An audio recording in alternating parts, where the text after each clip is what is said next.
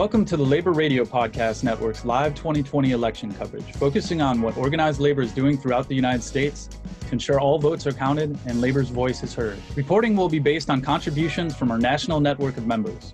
The views expressed do not represent official positions of the network. The Labor Radio Podcast Network has over 70 labor-focused shows in 4 countries and serves as a one-stop shop for audiences looking for labor content and as a resource for labor broadcasters, podcasters, and content producers. You can follow the conversation with the hashtag LaborRadioPod, where we are broadcasting working people's voices 24 hours a day.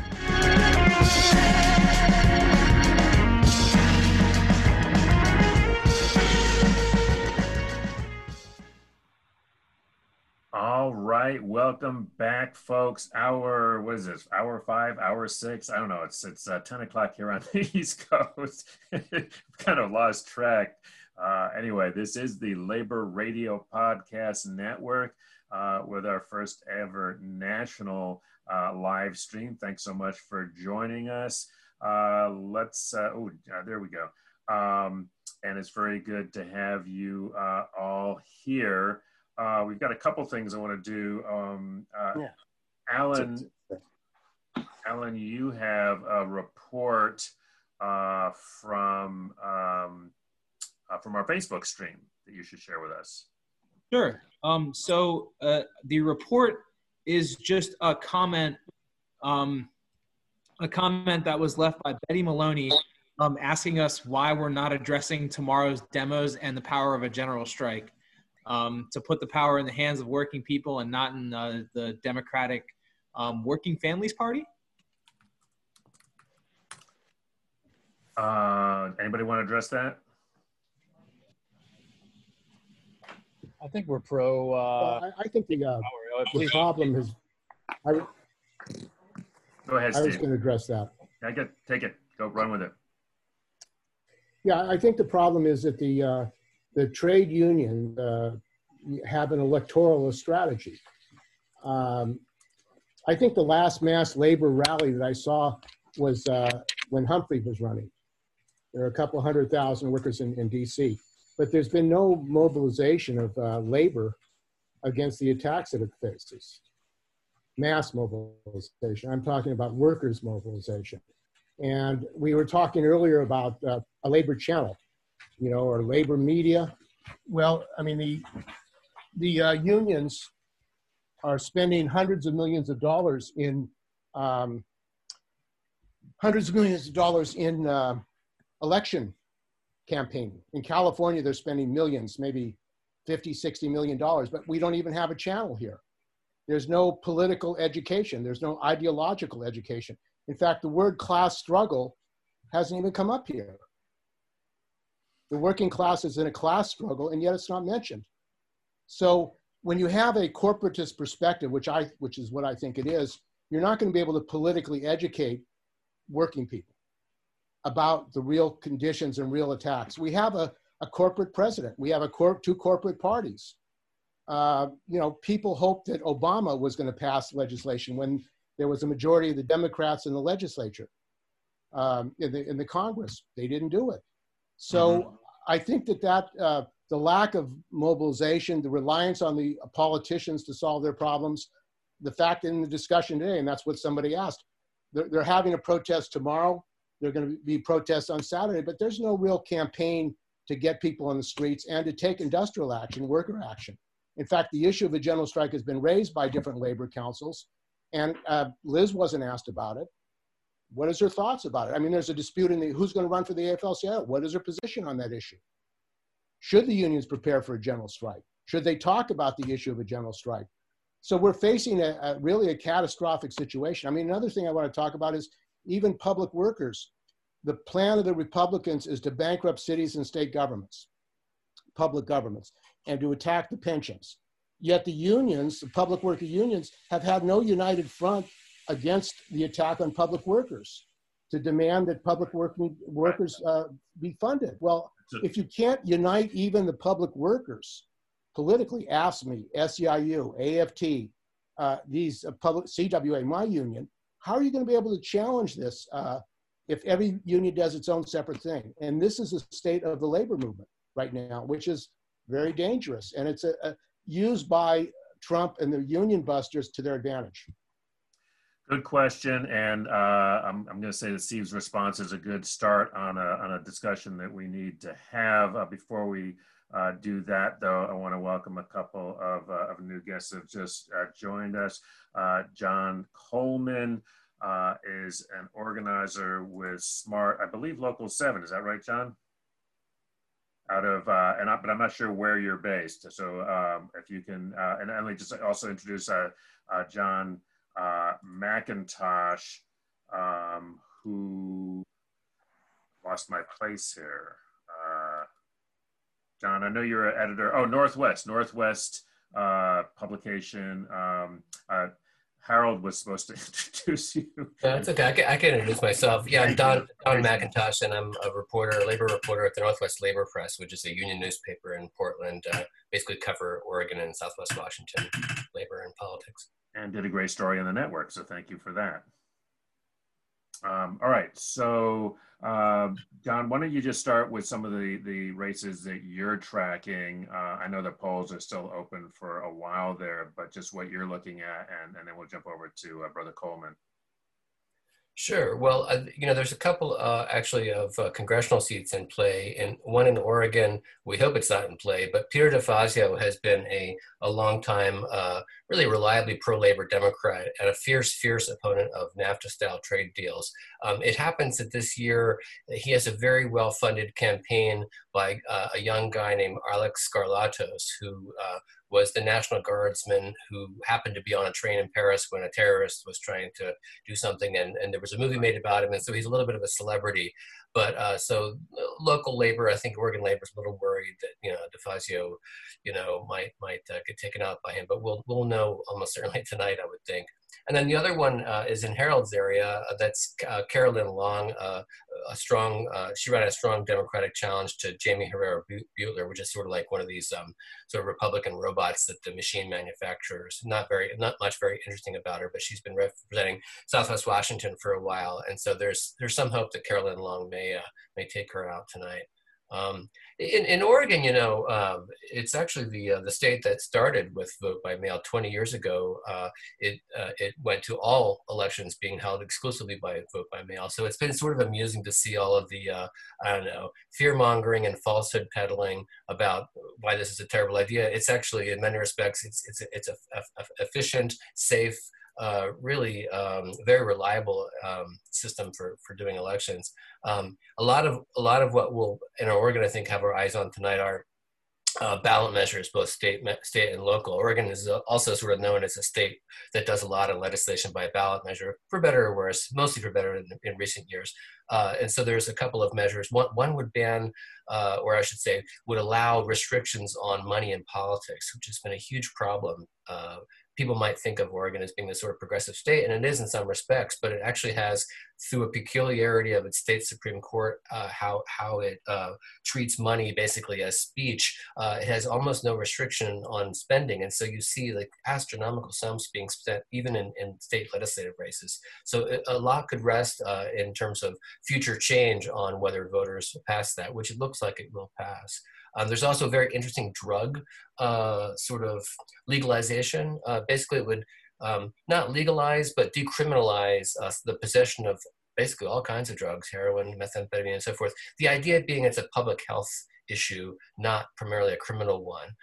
And so folks who, right now are clogging up the justice system, a lot of expense involved in that, would be instead referred to on-demand treatment. And so, and interestingly funded by our marijuana tax, which is doing very well.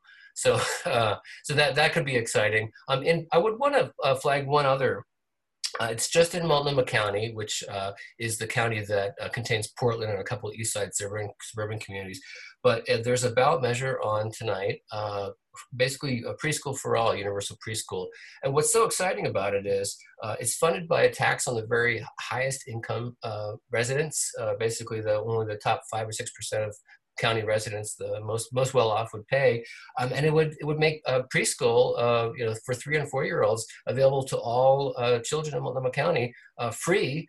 And it would more than double the pay of the preschool teachers. It would actually put them on par with kindergarten. So it's really, I think, as is likely to pass, and it's could be, I hope, copied elsewhere, and it would really be a game changer, quite frankly, for working families in this community. Like, this is a $10,000, $12,000 a year proposition to try and get your kid in preschool. It would free up working people to go to work or go to school who right now are staying at home because they can't afford preschool. So I don't know. It's just in our county, but I'm hoping that will catch on elsewhere. Great overview, Don. Thank you so much.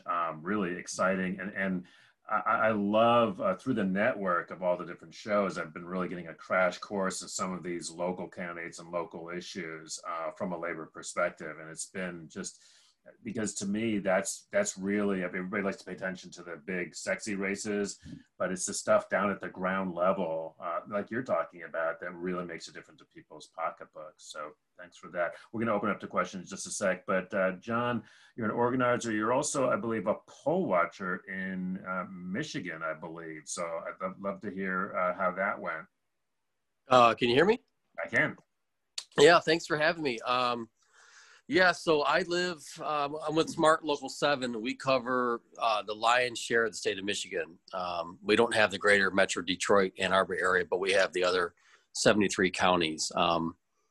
So we go all the way from Jackson all the way to the Wisconsin border. So I live in Traverse City. Our main office is in Lansing. So I work out of the Lansing office. So I was a poll watcher and challenger in Traverse City tonight. Traverse City, if you could look at the map, just north of Lansing, going all the way to the mighty Mack Bridge, is a sea of red. There's a little discrepancy over by Saginaw Bay City, but other than that, Traverse City is a blue dot. And just to the west of Traverse City is Leelanau and Benzie, and they are purple trending blue. So Don Jr. was here Saturday. Trump was here, I think, yesterday. And so the poll watching in my precinct was fine. All the clerks did a pretty good job. We had about 3 or 4 people didn't want to wear a mask. One guy was wearing American flag without a mask, and all these random things. One guy he had a MAGA hat on, and he kind of threw a fit. Other than that, it was fairly calm. I'm on the Slack app with the Michigan Dems throughout the state, all the poll watchers and challengers. So I've been trying to keep up with that as the night is going through, and it's across the board. I'm getting reports all the way from Marquette, Sault Ste. Marie, which traditionally used to be old school Dems, and Marquette's still holding its own. The Sioux is slightly changing. I'm getting things from Grand Rapids, like urban Grand Rapids. I'm sorry, Biden is stomping Trump in some of these urban areas of Grand Rapids. But then when you get west of that, kind of to in the Betsy DeVos, Milliken area, it's across the board. I don't have a read. I'm kind of got butterflies, to tell you the truth. Welcome to our world, John. Yeah. And then other than that, the Michigan, it's pretty divided on the state level. We were looking to gain 4 seats in the House. One of those seats was actually in my district, Dan O'Neill. He ran last time and lost by 330 votes. And the person he lost to was under federal indictment when he ran, and nobody knew. So, we've been door knocking. Hold up. I didn't know about it. So how are you under indictment and nobody knows? So in a nutshell, real quick, the Tea Party, Michigan, if you didn't run,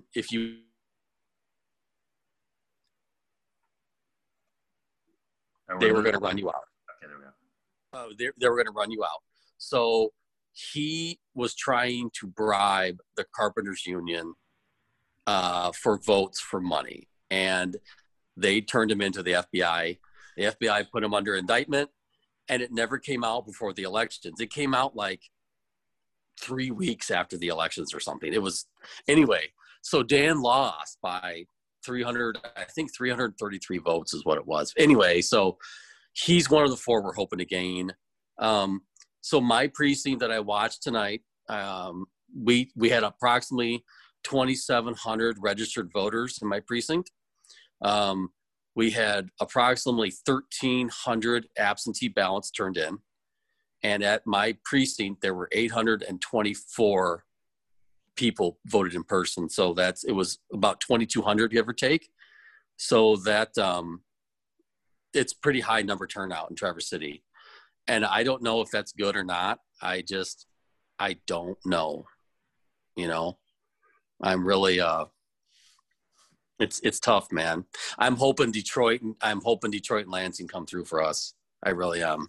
Fingers crossed. Fingers crossed. All right. Yeah. So hold on there for a second to open it up. Steve Zeltzer, are you still there? I wanted to see if we can get a quick report from California. Let me go over to our smart brother here, Jeremy, and see if you've got a comment or questions, brother. I do, man. So I've been, as I said earlier, I've been kind of glued to it on the side, paying attention here and here, and I'm getting text messages from my brother who's lives in Pennsylvania, and I just sent him a message before John started speaking that at the beginning of that night I was hoping for a slaughter, and now I'm praying for a win. And it sucks, man. It sucks to be in this this awkward place, especially knowing that the tighter the race is going to be, the longer it's probably going to take for us to have any sort of conclusion to it, one way or another. And yeah, it sucks, man. And John, you look tonight the way I felt yesterday. I got to tell you, man, you definitely look like you put in a day.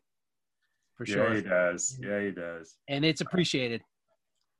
Evan, I think's got a question. John, I grew up in Muskegon, where Trump came to visit not too long ago for a big rally, and went to school in Ann Arbor. My brother still lives there. Michigan is definitely my child. That's where I grew up. And I'm interested, in 2016, there was a lot of reporting from Greg Palast on Crosscheck in Detroit area where 70,000 ballots were thrown off or something like that.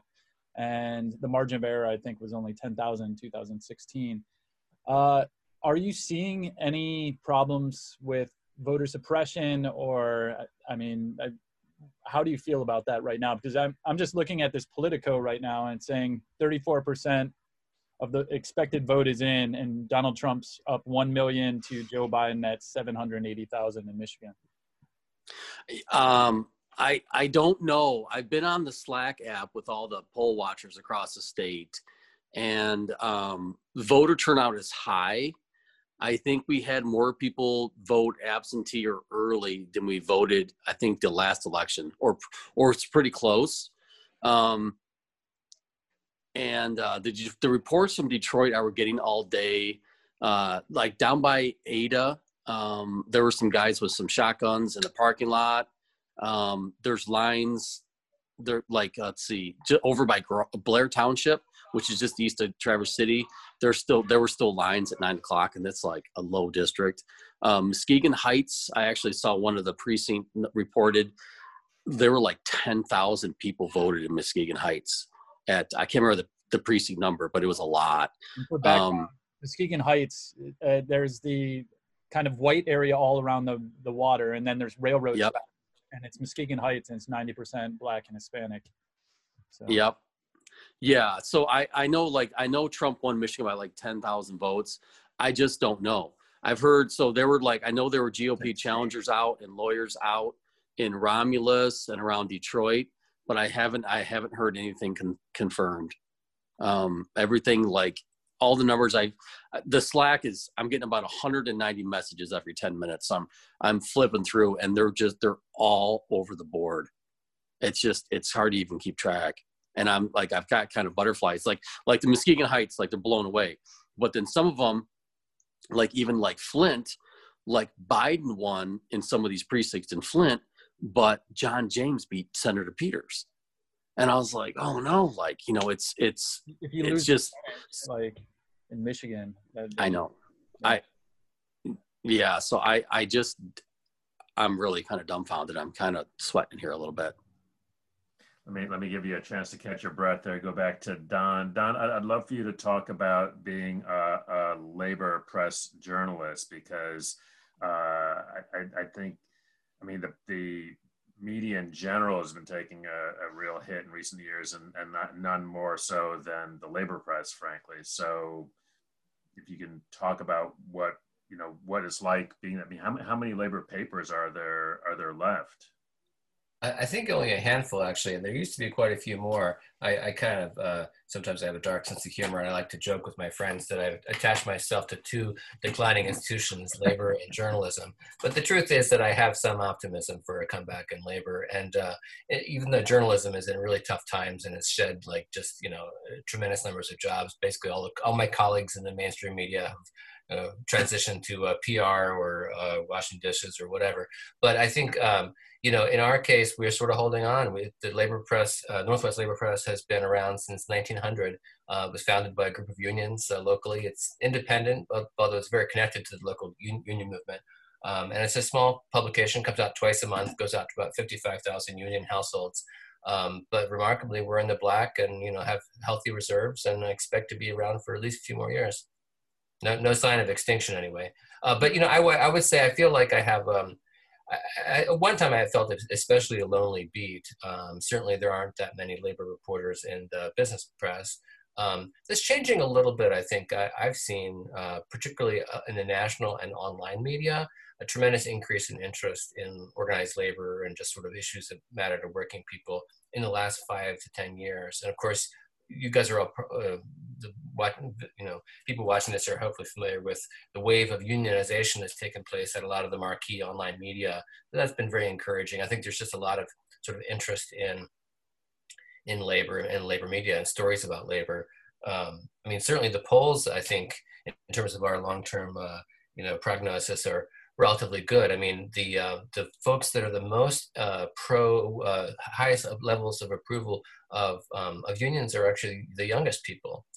So I see that there's potential growth, anyway. I don't know if that was answering your question or not. What's it like to be a labor journalist? Lonely sometimes, and very exciting and a lot of fun. Yeah, no, I mean, I've been watching it for years, and there was a time when there were labor press associations, and it's just, it does mirror the decline overall, but because it was smaller when it started out. But like you, I've definitely seen much more of an interest in recent years. It has also mirrored. Liz Schuler was on earlier. She talked about I think a 65% approval rating, which is kind of nuts for the labor movement, for folks to think that highly of the labor movement, but it makes sense to me. And a lot more organizing and a lot of strikes, which the strike, just a few years ago was supposedly dead, right? You just supposedly could not do a strike, and the teachers like, screw that, we're going to strike. Yeah, I've been watching that very closely for a long time. Every year the Bureau of Labor Statistics puts out its list of big strikes, and they're not always super accurate, but by and large, it's a pretty sad sort of indicator until a few years ago. And really, you saw just a dramatic uptick, more than you'd seen in decades. I ascribe to the theory really of Joe Burns. For those who aren't familiar with him, he wrote a book called Reviving the Strike. And I think I've yet to see any argument that says he's wrong, where basically, labor's power comes from the ability to, make any adversary feel some pain. And the way you do that, the biggest, most effective weapon in the arsenal is the strike, withholding labor, not just withholding labor, but, whatever it is that you were supposed to be doing that doesn't get done during a strike. And if you can succeed in that, then you have real leverage. And so I feel like sometimes the exceptions prove the rule, like the very, very high wage jobs, like on the longshore or at Boeing, to some extent to the efficiency and the goodness of the work, but it owes a lot to their strategic ability to strike over the years. So I guess I'm sort of hopeful that, how you get the goods is by striking. I mean, if you go to a collective bargaining situation and, you say, well, I want X, and they say no, and the question is, well, what are you going to do about it? And the answer is nothing. Well, then what are you doing there, right? So I'd like to see more strike readiness, more strike preparation, and more strikes. just because it's like one of those muscles that, you know, it's going to go really atrophy if you don't ever use it. Well, and Steve, I'm trying to get Steve back, but we started out this whole something kind of talking about a question that was raised in the Facebook chat about specifically about general strikes, but I think more to the point is this question about strikes in general, right? I mean, if you the number of strikes is low, the number of general strikes is exceedingly low, but when you look at strikes or movements, right? There's things that come from above that are organized, and I've been in, rooms when, folks are organizing those. And then there's stuff like, and I'm thinking of Black Lives Matter, where nobody really organized it, or the teachers' strike in West Virginia, which was not led by the AFT. The AFT got on board and supported it, but it was not led by the AFT. It was teachers connecting over Facebook and striking. That was them doing it themselves. And a lot of these strikes that you're talking about in the last few years have been from the bottom up, not from the top down. And to me, that's part of the answer to this question.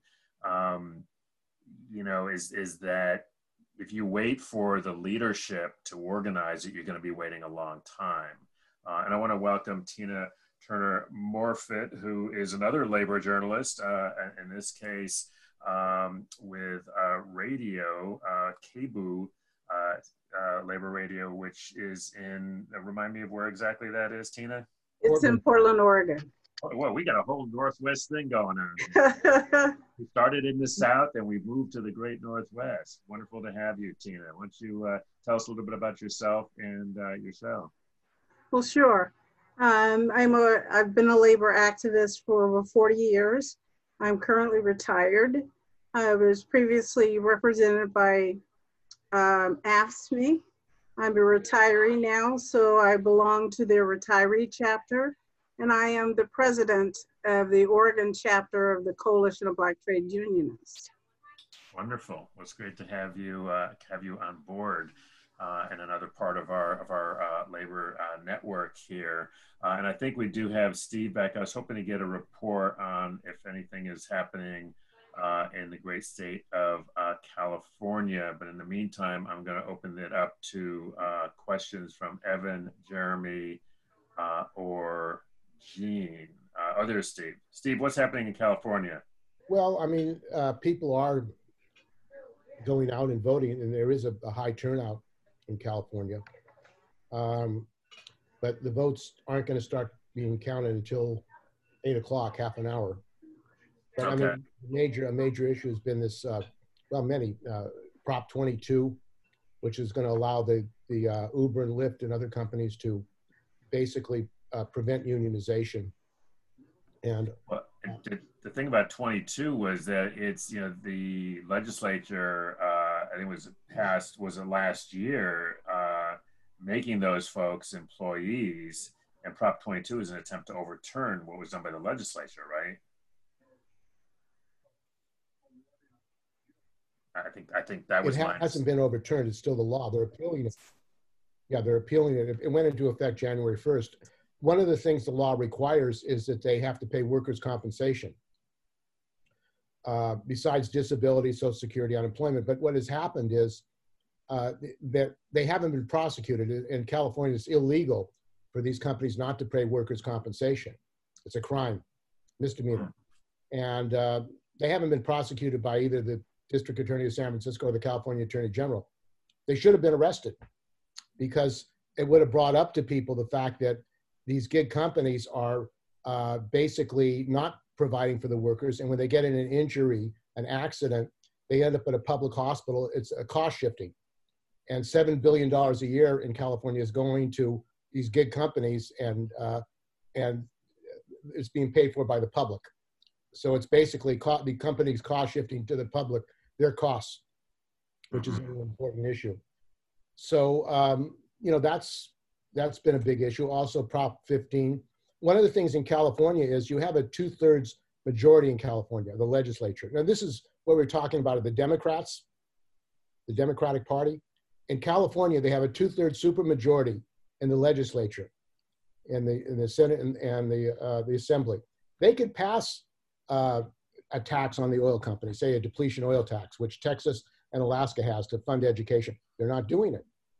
So even though we have a supermajority in California, the legislature is not really going after and taxing big companies, the billionaires. So you have a situation in which there are a lot of, and this is what I was referring to early, a lot of cities and counties and even the state government may go bankrupt in California. And if the Republicans take over, they will go bankrupt. What's the Democrats' argument for why they're not doing this? Because they're controlled by the billionaires, that's why.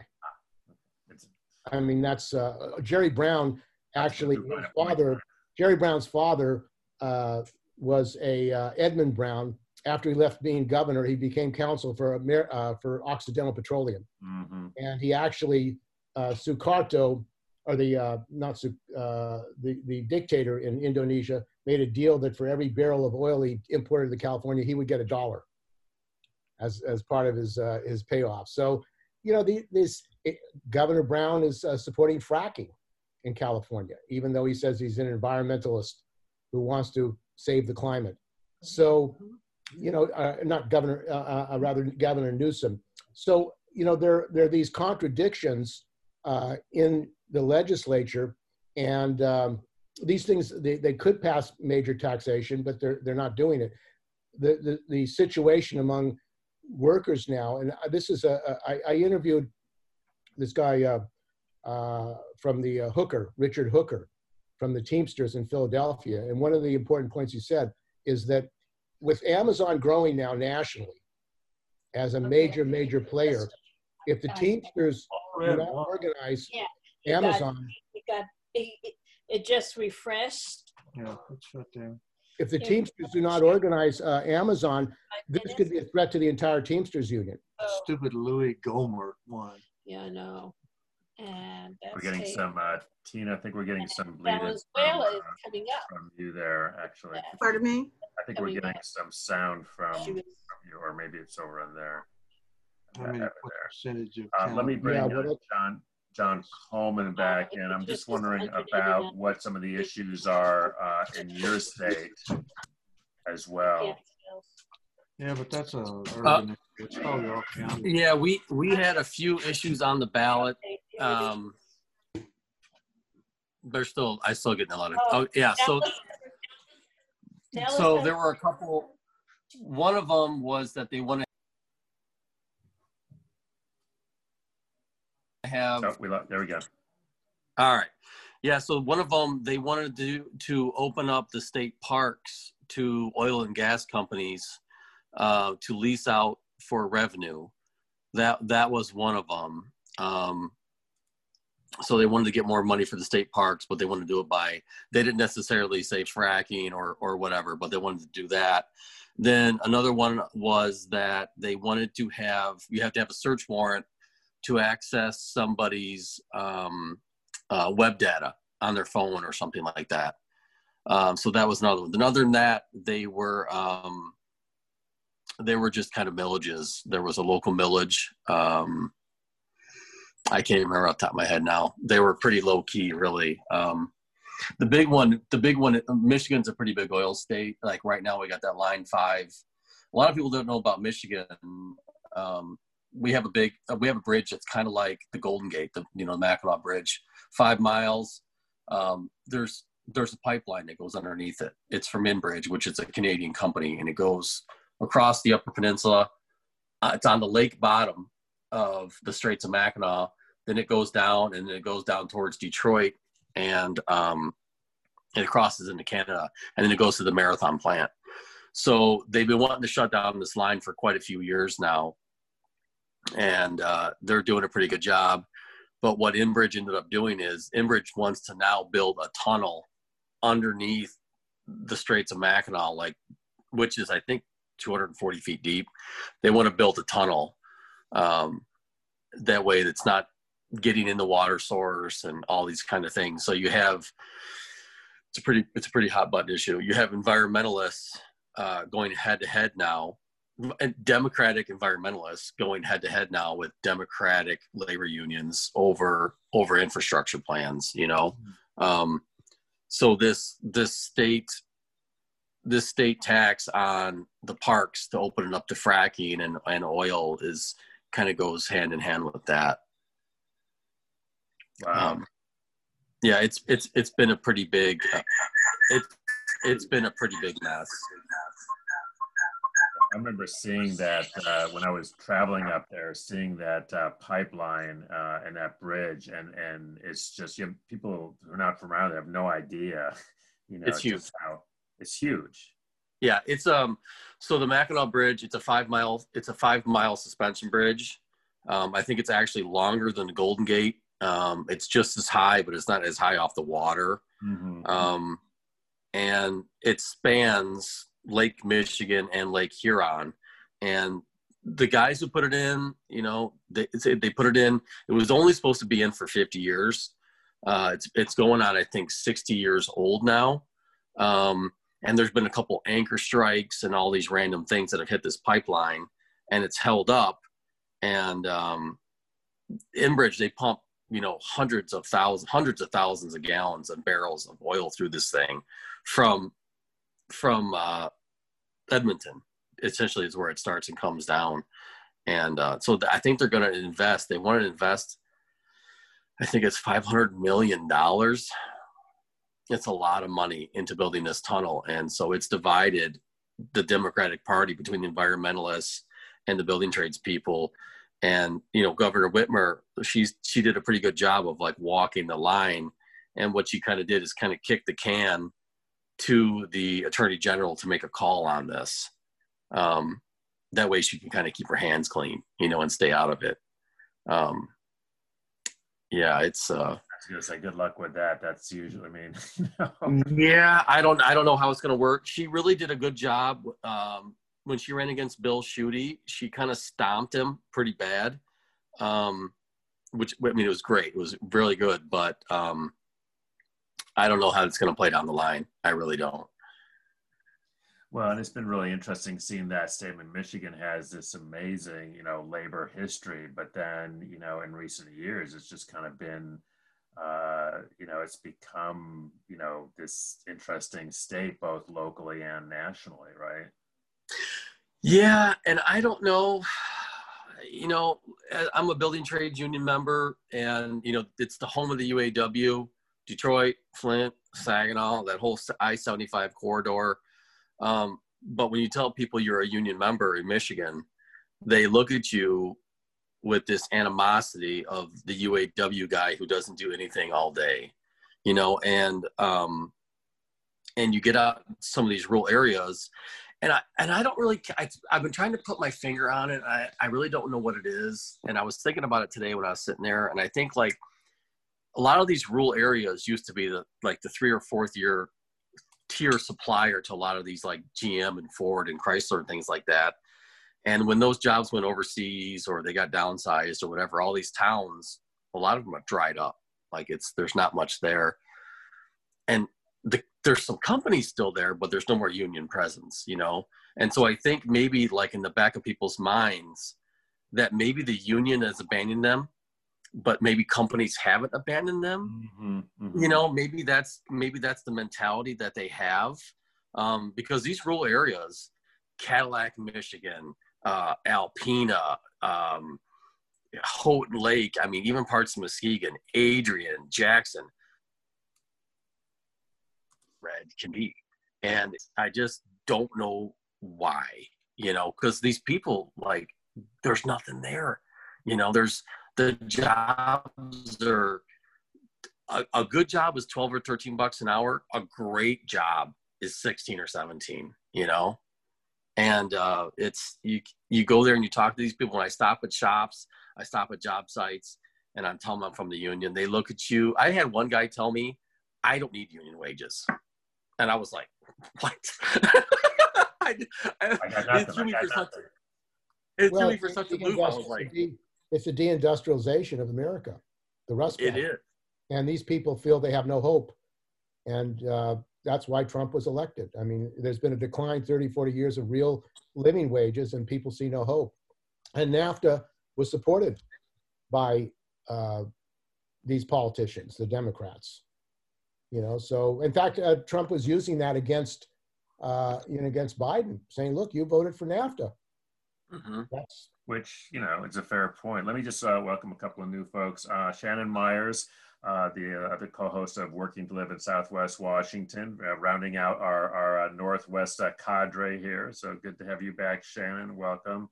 And Deborah Hall. And forgive me, Deborah, I have completely forgotten where you're from, so you're going to have to introduce yourself. I'm from Portland, KBOO Labor Radio, and also with Oregon CBTU. Oh, you're part of that's wonderful. That's great. Yes. Oh, Portland Northwest Radio, newspaper, organizing. Hello. Right, still fighting. You know it, coming live from Southwest Washington here. All We right. don't have any results yet, but we've got like 22 minutes and all of my stuff is ready so I can give people updates if you guys want to hear them. Nice. Over to you, Shannon. Over to you. So I'm going to actually, sort of yield it to you. You've got a bunch of colleagues here. And I think, let's I don't know too much about KBOO. We've had a little, Don briefed us a bit on his background, but I'd love to find out more. But Shannon, I'll let you take lead on that.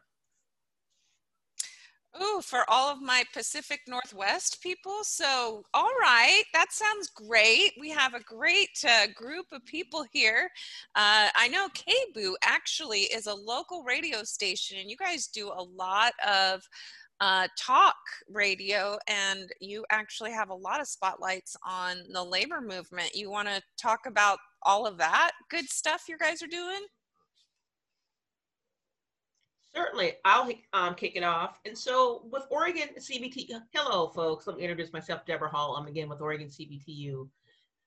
We have been hosting labor radio on the first Mondays on KBOO. I'm gonna guess we're probably in our 7th or 8th year. We kicked off on Labor Day of that year, and KBOO does have a labor radio show each Monday. And they have for, I am probably going to guess 20 plus years. KBOO has been around for 40, 50 years, long time station, pretty popular station as Independence Golem as well. A lot of good action going on there, and we're still trying to do things virtually during COVID. And I'm going to say pretty successfully. Everybody's jumped on the podcast bandwagon, Zoom, get our little recorders out recording. And so we've been able to do some pretty good shows in light of COVID going on. And my president, Tina Turner-Morford, is on the call as well. Hey, Tina, I'll let you jump in and offer something. Hey.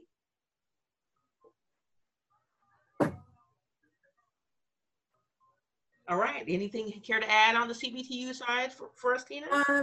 What we try to do is we try to bridge the gap between Black workers and their unions, because a lot of their unions are not going into the neighborhoods where they live.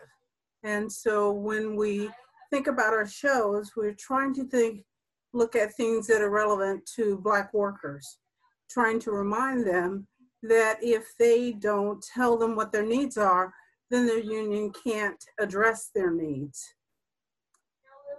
Absolutely. And we've been busy. And then currently we are involved with the Defend Democracy Coalition, which is a group of about 50 plus organizations from the area and some national organizations as well. We will be having an event starting tomorrow, have a rally, I'm going to march at Revolution Hall, 3 o'clock. We'll be marching downtown. And then there's also going to be a labor follow-up event, a labor-led march and rally on Sunday, November 8th, starting at 2 p.m. So we're active. Portland has been in the streets for 150 days, 160 days. So and where is that rally on Saturday, sis? Sunday. Is it Sunday? Yes, and it is not Szymanski Park, Terry Shrunk at 2 p.m. So downtown. And that is going to be sponsored by, the primary sponsor of that is Portland Jobs with Justice. So one of the things that CBTU did during this election cycle is that we partnered with a group called EWMC, which is affiliated with IBEW's, their Electrical Worker Minority Caucus. because again, I don't see very many Black union members who are that engaged with their unions. And so the idea of partnering with EWMC was to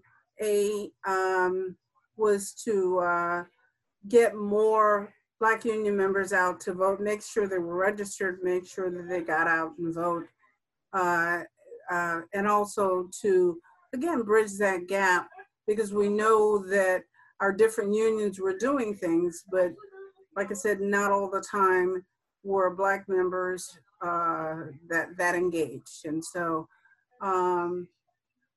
we were able to, like I said, build a coalition with them in order to make that happen.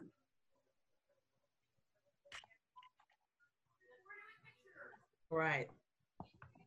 Well, that's awesome. And Dawn, did you talk yet? I came in late. I wasn't sure if you already talked about everything that the labor press and anything that you've heard from the Pacific Northwest. The labor press. Yeah. Hi there. Yeah, I spoke a little bit earlier about what we do at the labor press and some of the top races we'll be watching tonight in Oregon.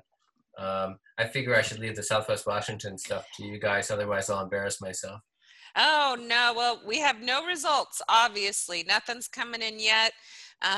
But we always expect results to start at 8, but we usually don't know races probably for 2 or 3 days if they're close, because we are mail-in. People, that's right, because one of the big differences is Washington actually allows votes to be counted if they're postmarked by election day. So you really don't have even all the votes in on election day, whereas Oregon, you have to get it in by then. So we actually are I was mentioning earlier, we're the first state in Oregon to go all vote by mail. And they're pretty fast. Generally speaking, you'll know the results within half an hour to an hour, which is nice. When it's very, very close, it can drag on for a few days, and there's the ones that you're not sure about, and there's they have to be looked at. How are you feeling about Carolyn Long? Oh, geez. Is she gonna win? I just looked at the numbers in Southwest Washington, and we actually have almost 81% voting rate at this point, yes, which means the 2008 record. I'm not quite sure, but oh my gosh, I don't think I've ever seen 80% in a long time. I don't know if I've ever seen it in an area that I've lived in. So if we vote, we win. I hope. That's been my theory too. And the Seattle Times today was reporting that they're on track to be the highest voter turnout in Washington ever. That's also the case in the United States. And I don't know if we lost our host, but we'll just keep talking. But I'm a little concerned about the results nationally with the presidential race, because it sort of undermines one of my theories. A theory is basically that we have two different voting groups. One is Republicans who vote pretty reliably, and then the other is Democrats who swing wildly from, if they get enthusiastic, they'll turn out. If they don't, they won't. My assumption is if you have high turnout, the Democrats will do well, but that's not necessarily what we're seeing across the country right now. And of course, my theory has been you have to give somebody something to vote for. Having somebody to vote against is not enough. But this year that is sort of special because I think people are particularly motivated to vote against Trump. So I just want to jump in right now because I have Politico up the map and it is bleeding red everywhere. And I think that we're going to come across a situation potentially where Trump is going to call it based on this map. And there's still a lot of ballots that need to be counted. Everything right now, Trump is, let me just read off some of these numbers. Wisconsin, Trump is up only 70,000, but 50% of the vote is in. Michigan, he's up 250,000 and 40% of the vote is in. In Ohio, he is up 400,000 and 88% of the vote is in. Pennsylvania, he's up 300,000, 40% of the vote is in. North Carolina, 92% of the vote is in, and it's within 50,000 votes. Florida, and goes on and on. So just seeing this map right now, I'm getting nauseous, but we got to make sure that every vote is counted and that Biden does not concede and that every vote is counted. And we show up on the streets and report on it tomorrow when people come out on the streets, because Trump said he want to call it by midnight, and that's hour and 12 minutes from now. So wait, who's midnight? Yeah, well, exactly. Hawaii. When you say red map, are these states that have been called, or these are simply with reporting? The reporting, I believe. So I can share my screen really quick. Yeah, why don't you share the screen? I want to see what we're actually talking about here. Yeah, a lot have been called, but a lot of them that Evan was reading are just the percentages right now, the lead that he's holding right now. And even the ones that are being called, some of them the reporting is still way too low. Some of them are just over 50%. And I saw Lane Wyndham retweeted somebody saying about Michigan that they just started counting absentee ballots. And for anyone watching Michigan, to expect for it to swing back blue. John, I don't know if you had any comments on that.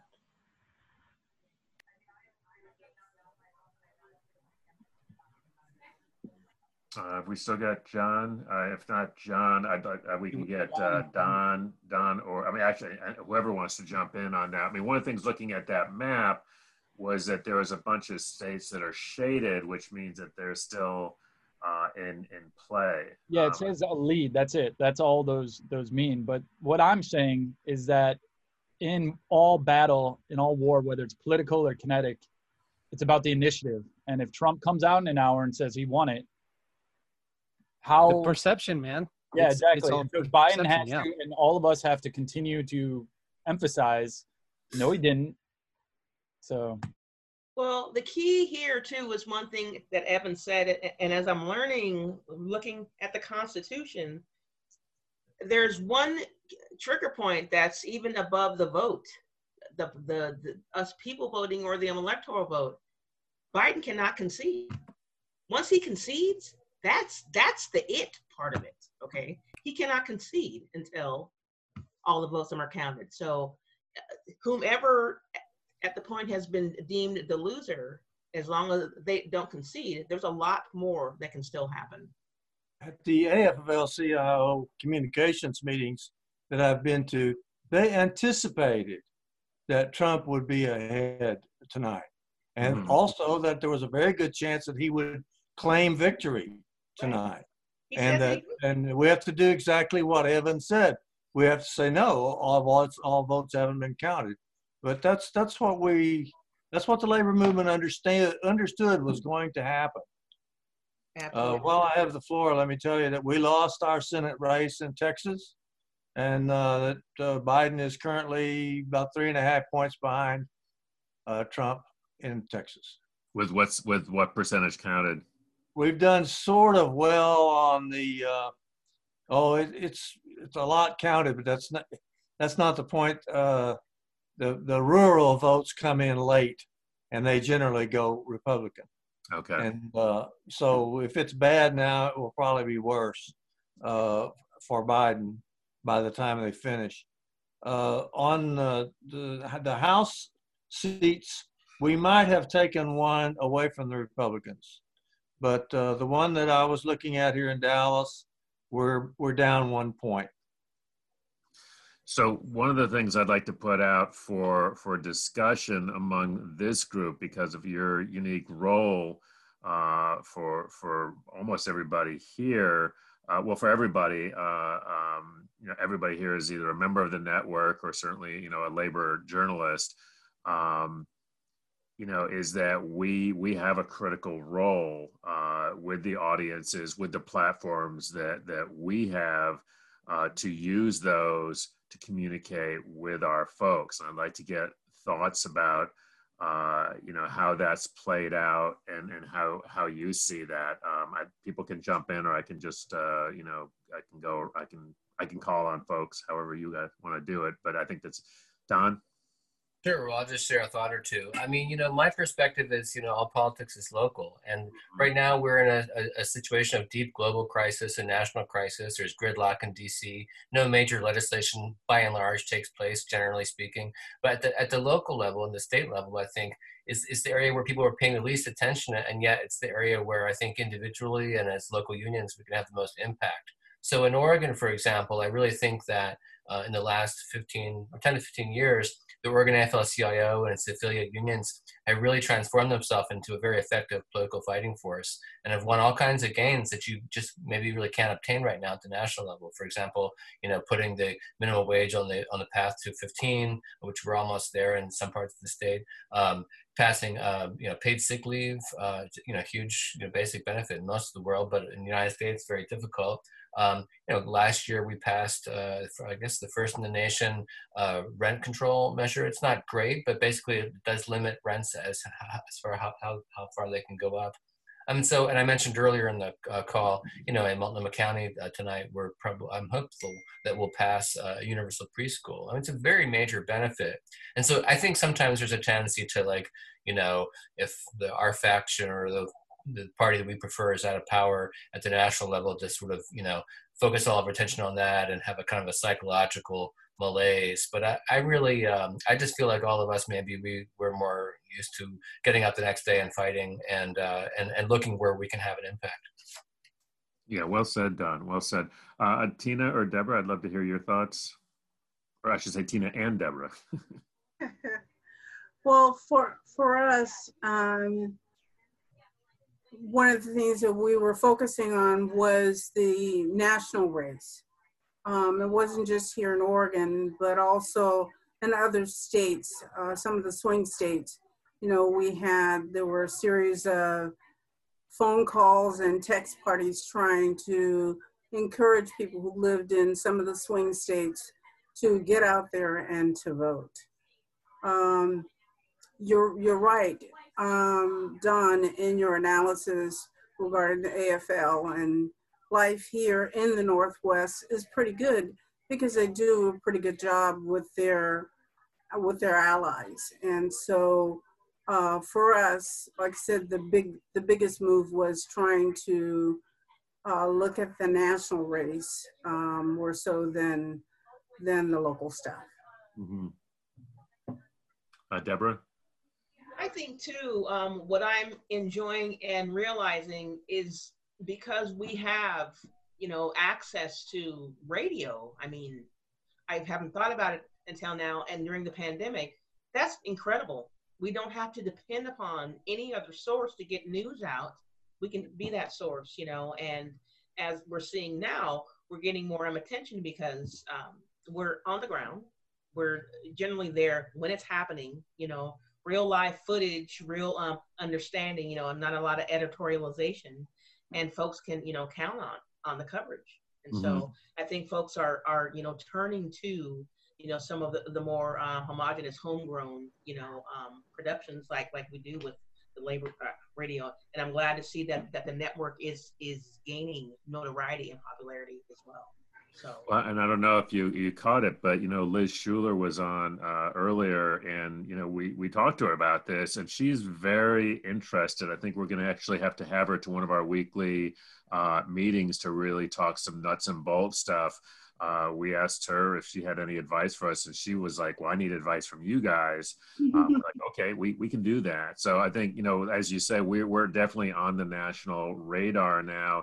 And one of the things was that she was talking about, well, do we want to basically do a top down thing, or do we want to do let a thousand flowers bloom? And one of the things that's so great about this network is that we are all out here doing it, every week. You all do your shows every week, frankly, in some cases you have institutional support and of varying levels, but, because you're doing shows, or Don, you're publishing articles, we have deadlines. That's what we do. We make deadline. We have shows that we have to get out. And so one of the things I've tried to tell the National is, I mean, look, we wouldn't turn down some large checks. We're okay with that. But, there are some things you can do, like make people, what radio show needs are good guests, right? make some folks available to us, get us some access, some very simple kinds of things that would really make a very big difference. So I do think that, and big kudos to Evan, who was the one who at our weekly meeting last week was like, hey, we should do a national broadcast. I'm like, what are you, out of your mind? You know? Well, this is something that all the unions should be doing. I mean, my union, the CWA, has 700,000 members. We represent the journalists. We represent TV workers, and yet we don't even have a channel. Right. We don't cover our own strikes, our own struggles nationally. And it really shows the political problem and ideological problem in the unions that they don't see that as a high priority. They have their own covering live struggles. I mean, when you have journalists, when you have TV workers in your union and you can't even cover your own struggles. I mean, we covered on KPFA, when I was on KPFA, KQED, the workers were having some pickets trying to get negotiated contract with the PBS. No one else was there. I mean, this is a CWA union, you know, so I think the labor has the power and the resources and the ability to have a channel, to use social media of all these struggles. There's strikes going on that people don't even know about in this country. So and, Steve, to your point, one of the interesting things is, and I want to bring Jeremy in on this because I think SMART is a really interesting example of this. If you look at the network, right, there are, and I haven't gone through and counted them, but there are some shows like SMART where the national, you know, has a podcast, right? But there is a bunch of Teamsters have a podcast, although actually the Teamsters podcast is recent. And there are a bunch of, you know, local Teamster folks who are doing these very unofficial. In fact, one of them's out of California, Steve. I think it's just some Teamster dude who's doing it in his truck on his lunch hour once every week. I support that. All right. So, you know, but what was interesting, Jeremy, was that, you know, your communications person talked about how, you know, this was a change in your union, you know, relatively recently. So I'd be curious about your perception from your ground level into this question. Yeah, it became real apparent that the message was just getting lost. Like we were, like Paul said earlier, when the message is coming from the very top, by the time it works its way down, it's like the guys at the bottom feel like they're being told what to do. And there was just, they are. Well, right. But there was a big disconnect there. Right.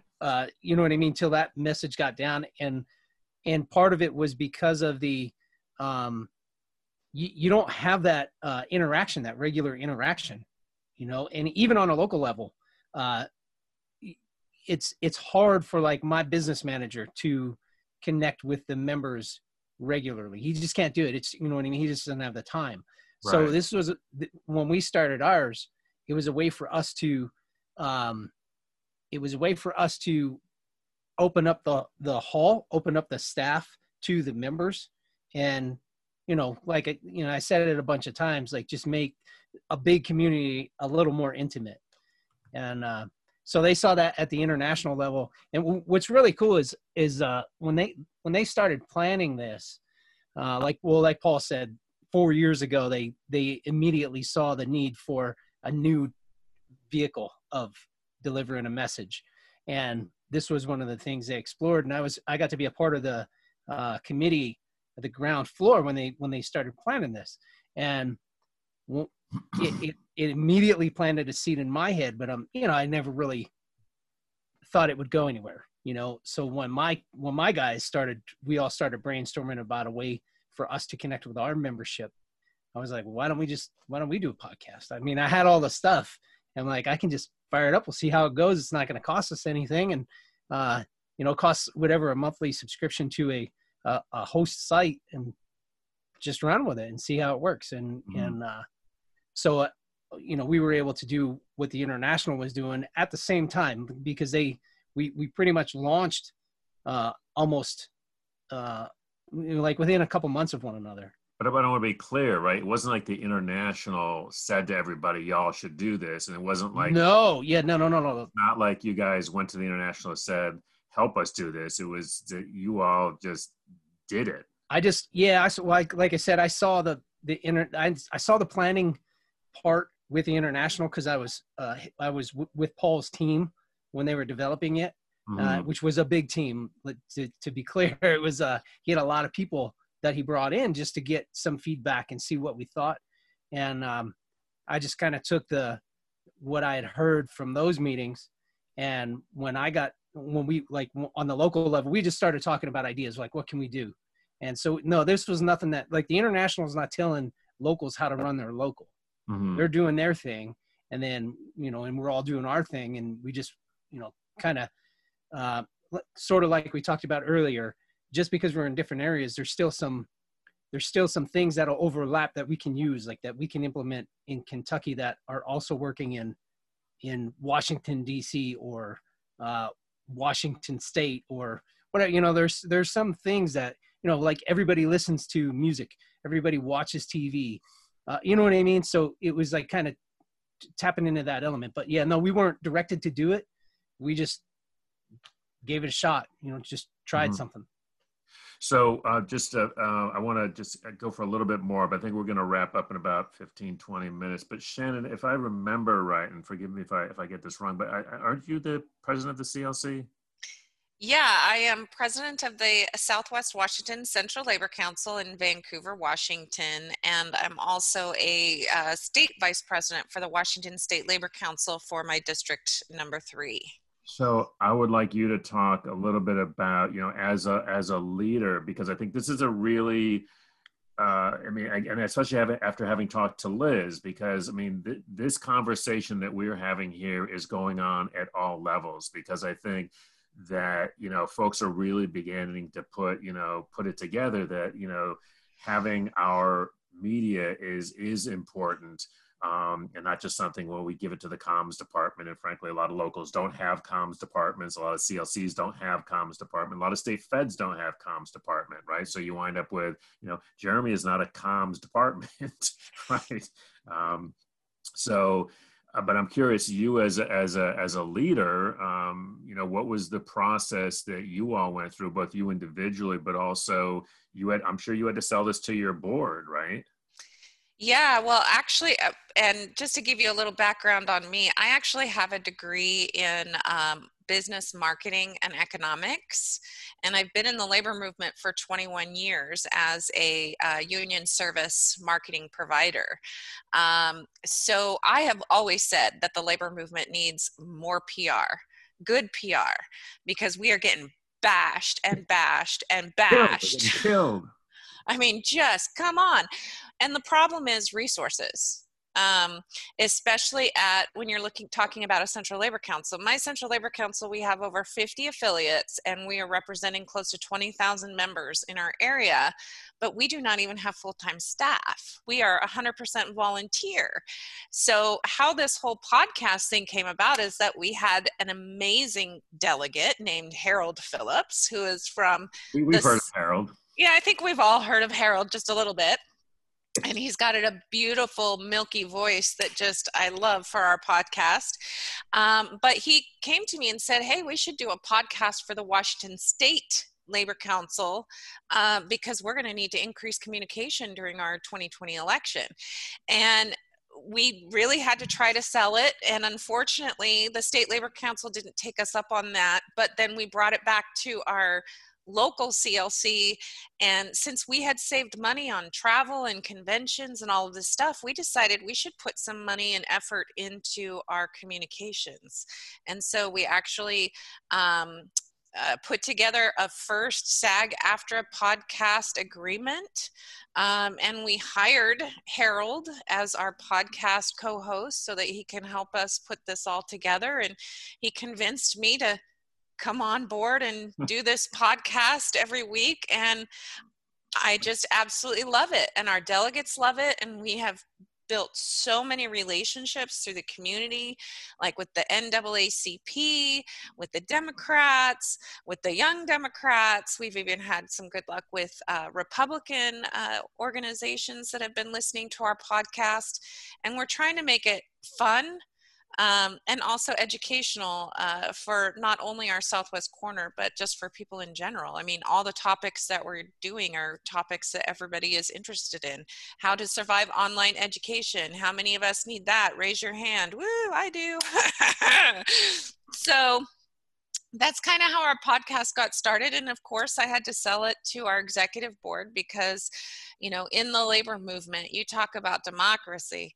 We have to vote for every single thing, which is an amazing thing because we are the union is us, and that is what it's all about. So that's how Working to Live in Southwest Washington came.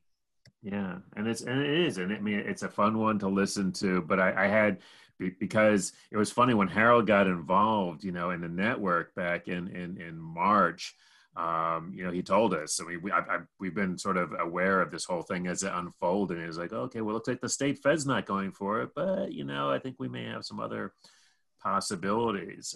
But it goes back to this discussion that we're having, that we're, you know, literally of playing out across the country. You know, here in DC, you know, I do comms for the Metro Council, so this, you know, it's the same thing. I have 200 affiliates. Almost every affiliate, right, has, for example, a Twitter feed and Facebook, right? And I was looking through. I try and go through all the social media. So they all got somebody told them get Twitter, right? Most of them have not updated their Twitter feed since God was a teenager. And I'm like, you know, there is no point to having a Twitter feed if you're not updating it, right? And it just makes you look old and not knowing how to use Twitter. Right. I'm like, take that down, you know? And so, but, you know, this is one of these things where comms is always an afterthought, or PR or whatever. Is an afterthought. So this sort of goes to, you know, where I was really happy to meet Don, which is great, and to, you know, see, you know, somebody who's got that kind of vision, and I think sort of a realistic vision, but, you know, that we've got this network.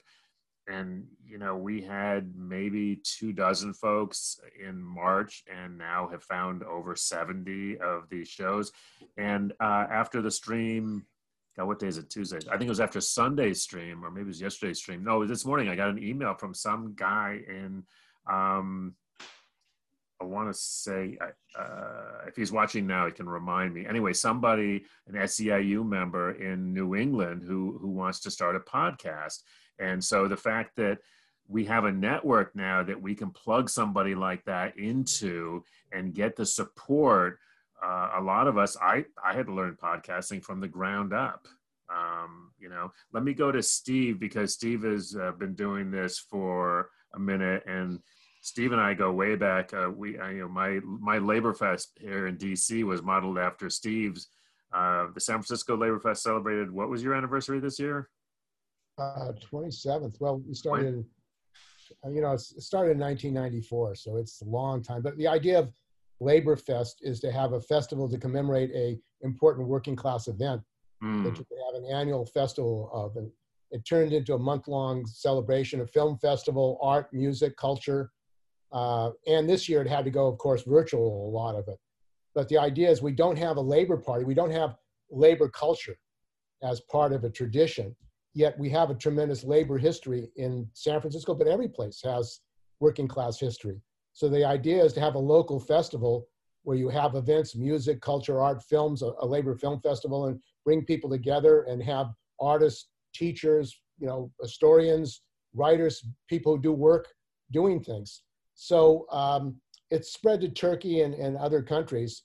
But, you know, I've been working like for decades for a labor channel in the United States. And we started in community access in 1994, actually, Labor on the Job, which was an hour-long community access show. And, you know, to be able to have uncensored labor programming and have it on cable was an important thing, because there are no other labor shows. There was Labor Beat in Chicago. So what has happened, however, with the development of the internet, like the Zoom call, it is now possible to have a labor channel, a national labor channel. It's possible to have reports from strikes in different places or different struggles.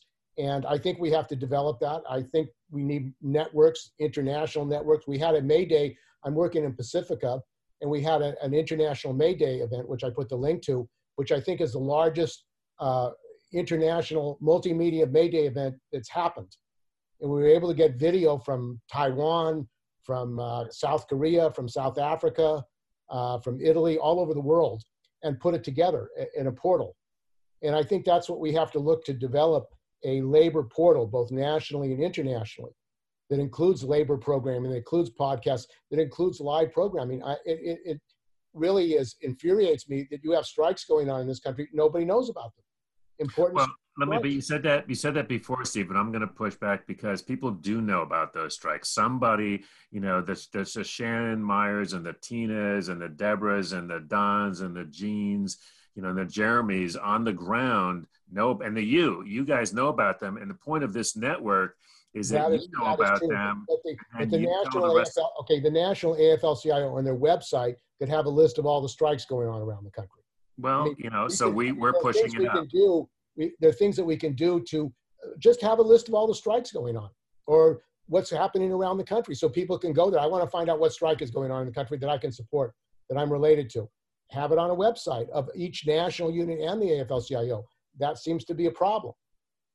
So this is something we have to develop, I think, in our trade union movement, and that is using technology, using communication technology to get our stories out, and from the ground floor. I mean, one of the great things is there was a strike of the Matamoros in Mexico, of the parts plant workers. I don't know if people know about that. 90,000 workers had a wildcat strike. But one of the things that they were doing is they were using Facebook to get their struggles out all over Mexico. And this is a strike that didn't receive a lot of information in the United States, but the workers themselves were using the technology. And I think we have to train ourselves and other workers, start using the social media to get their stories out around the country and put it on a channel. Speaking of stories, I'm seeing some chat here. Do we have who's Carolyn Long? Is that one of your folks, Shannon? Oh my gosh, that is Washington State. That is Washington State. Washington State, 3rd Congressional District against Jamie Herrera Butler. Yes. These are not official, at all. These are only Clark County results, and keep in mind Clark County does win. Or she does win Clark County, but she is up barely, just over 50-point-something%. Okay. So that is great news. I will take that. We also have some news in the 17th. We had some key races that we were looking at. So we had for Senate in the 17th, we were on supporting Daniel Smith, and this is a race that has been Republican for quite some time. So he is at 48-51, so numbers are still good there. But the big one that I'm excited about too is we've got a representative position in the 17th. We've been rooting for Tanisha Harris. This is her second time running. Sorry, she lost just about by 300 and some odd votes. Oh yeah. Harold told us about that. Up by 51-48. She is up. So we're excited about that. Let's see. I need to look at the 19th. That's another one we were looking at. Let me get Don in here. Don says he's got some Oregon results. What do you got, Don? So earlier I was expressing worry about Peter DeFazio. Once again, he's just pounded this Alex Garlatos. All right, Peter. That's encouraging. He truly is he's a very populist Democrat. Never was one of those who went ever for the NAFTAs and that kind of thing. So he had somebody running against him that was who was that was running against Alex him? Garlatos. He's a 27-year-old National Guard member who happened to be on the train when this terrorist attack was taking place in Paris. So there's a movie about it directed by Clint Eastwood that he himself starred as himself. So he got a little celebrity boost, and he got quite a bit of money. Peter DeFazio pisses off certain moneyed individuals, hedge fund types, and they actually have tried to fund an opponent for a long time. For a long time, it was a doctor named Art Robinson. He's finally set his sights on a state legislative race in the area, and he'll probably win tonight. But it looks like DeFazio is going to win, so I'm very pleased about that. And then it looks like all of the statewide ballot measures that I talked about earlier are passing. There's a big cigarette tax. There's a measure that would decriminalize, for basically possession of drugs and turn people to drug treatment. Which actually AFSCME was a big part of that coalition, and the unions generally endorsed it. It's just the right approach, and I think it's kind of exciting that could start to happen. And then, very importantly, didn't get a lot of attention. I mentioned earlier, a ballot measure to allow us to limit money in politics. Oregon, money in politics is out of control. We had state legislator races where over $1 million was spent on each side. And you know, these are races where you might have 60,000 voters turn out. You know, so it's really been a problem, and we've had a problem, I think, you know, trying to hold on to this Democratic supermajority, where so many of them are business Democrats that it's kind of hard to get a labor agenda passed, particularly in the Oregon Senate. So that's big. And then there's some local results, but yeah, it's I think locally I'm feeling pretty good.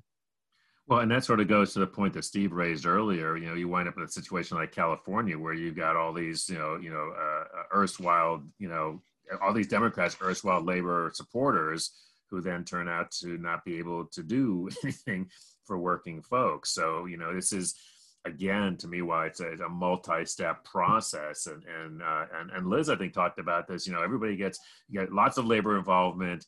You know, in elections, lots of people get registered, lots of people get involved, and then they have the election, and win, lose, or draw, and they all go home.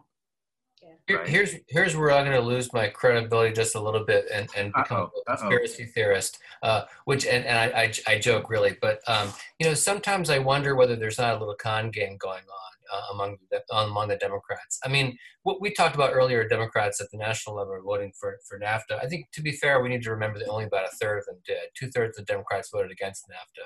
But there's just too many Democrats who are trying to serve two masters. And when it comes to, I mean, Labor's motto is, which side are you on? And when it comes to those conditions, I mean, if both sides are in agreement, then great. But if there are two sides to take and you're a Democrat and you don't know which side that is, that's a problem. And we have too many of those kind of Democrats, particularly in the Oregon Senate. And so, you know, I did mention earlier, we've passed a lot of really good things at the Oregon legislature, which is exciting. But there have also been good legislation that dies sort of a shadowy death.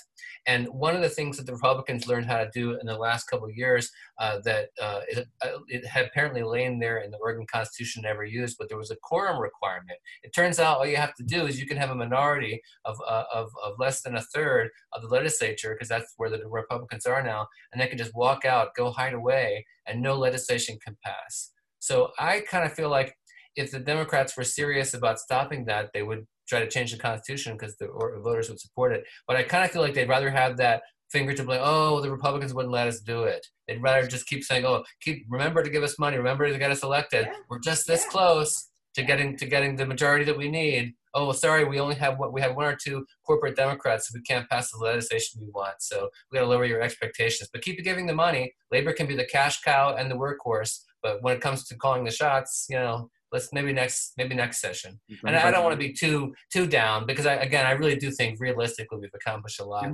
Sometimes I get a little cynical. Give me a happy. Well, let me throw a little positive spin on that though, because this year, the last 2 years, for the first time, and I've been very vocal of this, I get tired of, you know, my union dues and we go and get all our members elected. The next thing they do is come to your house and sell it.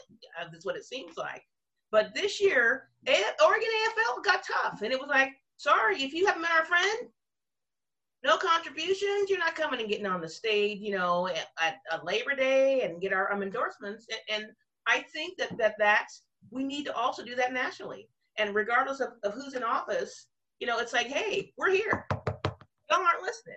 You know, how many emails did we get from everybody? Like 15 a day, right?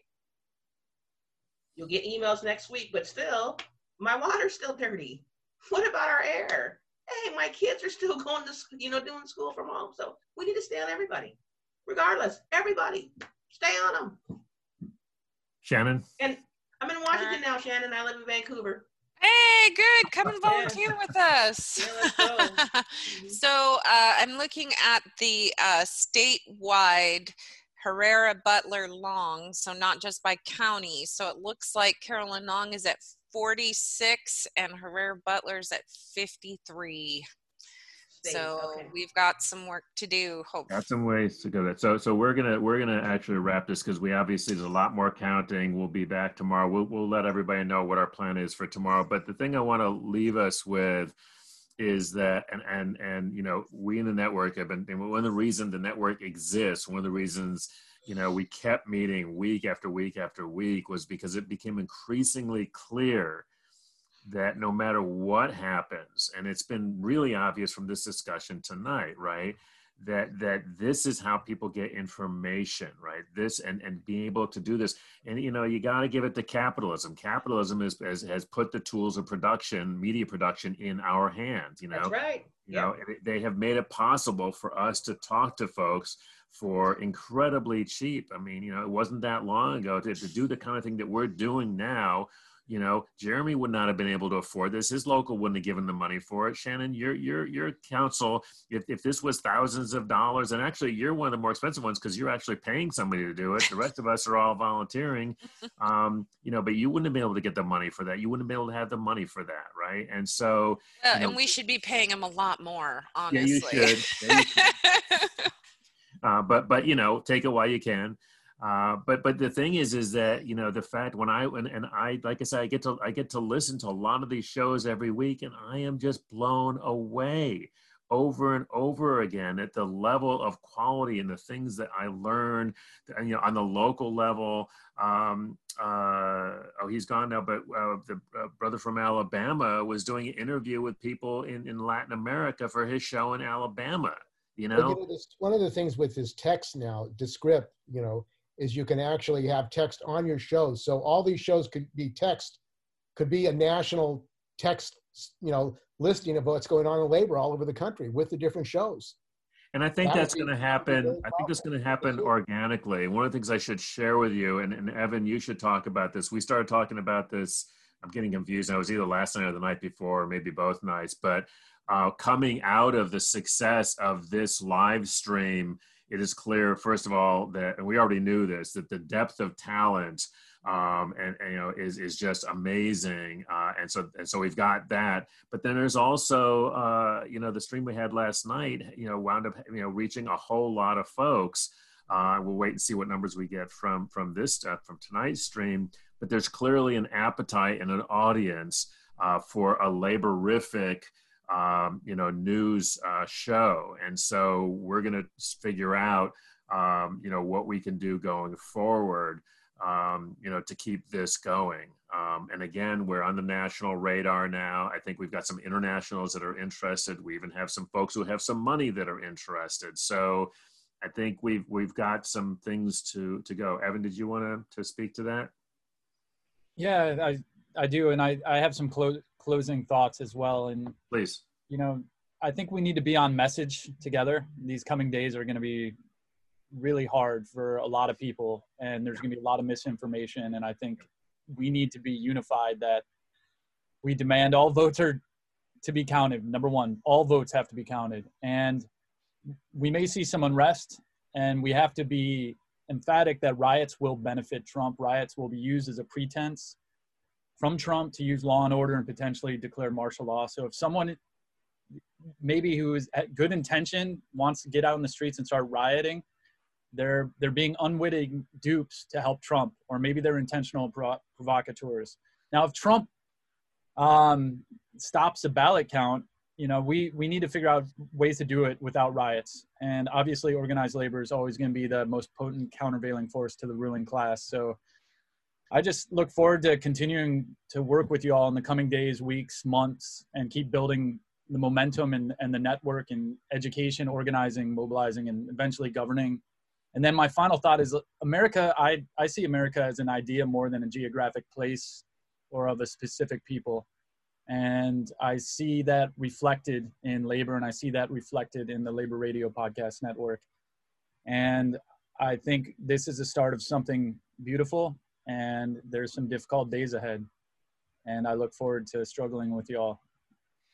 Well, Evan, you had asked us about, you know, I did a thing at one point asking us where we were 4 years ago on that night we'd all rather not remember. But I got to tell you, no matter what happens tonight, it has been an absolute pleasure and honor to spend it with you guys. Seriously, I otherwise would have been glued to all these results, but it really, I come out of this feeling incredibly hopeful and positive going forward. So thank you all. I know this is working people rise up. That's what we have to do in this country. Working people have to rise up. When we do, it'll be all over for some of the people who want to crush us. That's for sure.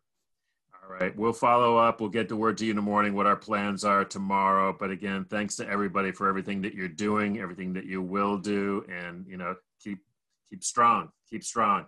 Okay. All right. Thanks everybody watching, of course. All right. No, talking about a revolution, it sounds like a whisper. Don't you know? They're talking about a revolution, it sounds like a whisper. While they're standing in the welfare lines, crying at the doorsteps of those armies of salvation, wasting time in the unemployment lines, sitting around waiting for a promotion. Don't you know? Talking about a revolution, it sounds whisper. Poor people gonna rise up and get their share. Poor people gonna rise up and take what's theirs. Don't you know you better run, run, run, run, run, run, run, run, run, run, run, run. Oh, I said you better run, run, run, run, run, run, run, run, run, run, run, run. Yes, finally the tables are starting to turn. Talking about a revolution. Yes, finally the tables are starting to turn. Talking about a revolution, oh no. Talking about a revolution, oh, while they're standing in the welfare lines, crying at the doorsteps of those armies of salvation, wasting time in the unemployment lines, sitting around waiting for a promotion. Don't you know? Talking about a revolution, it sounds whisper. And finally the tables are starting to turn. Talking about a revolution.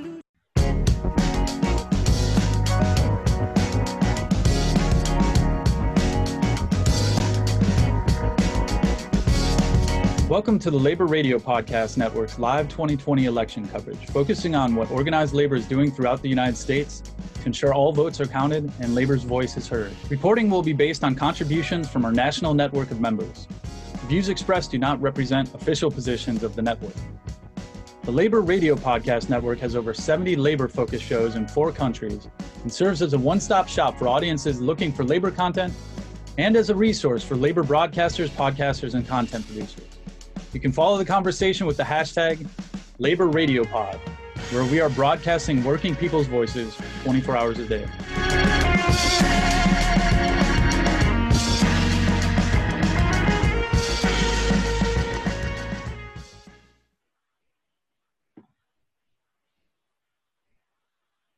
And I stopped the stream, I believe. All right, I think we're clear, right? Yeah. And let me stop recording as well.